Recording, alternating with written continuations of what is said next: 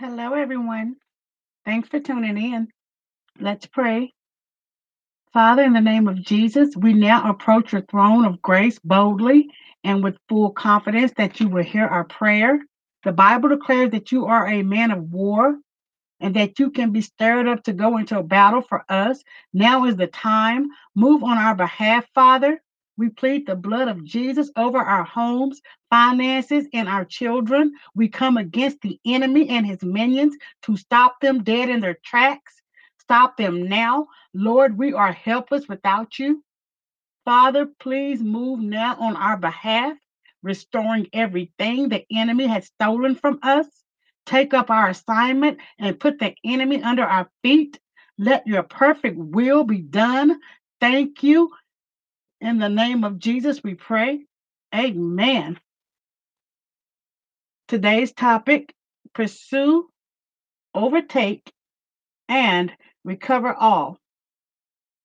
Repeat after me: I shall recover all. Be encouraged. Stay firm against the thief. Guard your finances, your children, your bodies, and your minds. Thieves don't break into empty houses. Jesus says in John chapter 10, verse 10, the thief comes only to steal and kill and destroy.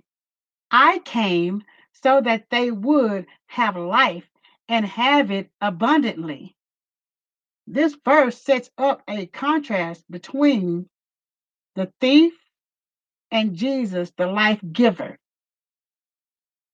It's time to go into the enemy's camp and take back what he has stolen from you.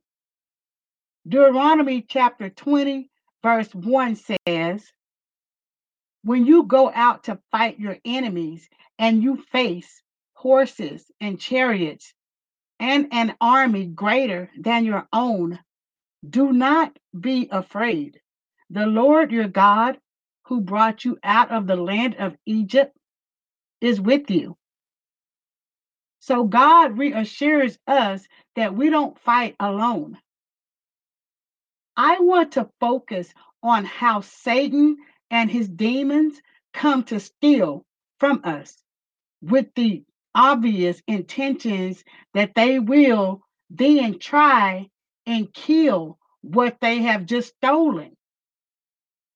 Sometimes before they can actually kill something or someone, they first have to steal it from us. Here are some specific examples of how the devil is continuing to operate in this horrific realm in this day and age. Number one, your daughter has just been abducted by a predator. Number two, your brother has just got hooked on crack cocaine and cannot break the addiction. Number three, your teenage son or daughter has rebelled against you and joined a criminal gang. Number four, one of your family members has just fallen in the hands of a demonic false religious cult. The first thing you will notice is that these are all cases where the person has actually been stolen from us and they are now caught behind enemy lines. In some of these cases, the captivity will be so extreme that only the power of God will be able to rescue and deliver these people from the pure evil they have just fallen into. How fallen angels and evil humans can sink so low down into this level of pure evil is simply beyond human comprehension. This is just pure evil, beyond anything our minds can even begin to understand. First thing you need to believe in these types of extreme cases is that God can still move in on the situation to rescue your loved one before the person or group ends up killing them, God can still move on your behalf before it's too late.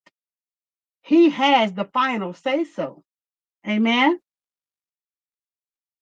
Say out loud, I shall recover all. Think of the implications and the ramifications of this statement that God Almighty Himself, ruler of all of heaven and earth, can personally take on an extreme situation that may have just come your way, and then personally go to war on your behalf to bring total victory and deliverance to the situation. The enemy has a plan for your life to steal, kill, and destroy. God calls us to be alert and of sober mind, watching out for the schemes of the devil who prowls around like a roaring lion looking for someone to devour, according to 1 Peter chapter 5, verse 8. The devil wants you to doubt God. When the devil tempts you to doubt God, don't let your need determine your God. On the other hand, let your God determine your need. The devil wants you to live in fear. He doesn't want to rob us of our faith. He wants our faith to be in anybody or anything but God. Psalm 34, verse 4 says, I sought the Lord, and He answered me. He delivered me from all my fears. Don't let the devil tell you that you are unloved or not good enough. You are precious in the sight of God. We are not only good enough, we are more than enough. Fellowship is important to your growth in the Lord and developing spiritual gifts. 1 Corinthians chapter 12, verses 27 and 28 says, now you are the body of Christ and individually members of it. And God has appointed in the church first apostles, second prophets, third teachers, then miracles, then gifts of healing, helping, administrating, and various kinds of tongues. So the question is, should I pursue, overtake, and recover all? The instructions were given to David from 1 Samuel chapter 30, verse 8. And David inquired at the Lord, saying, shall I pursue after this troop? Shall I overtake them?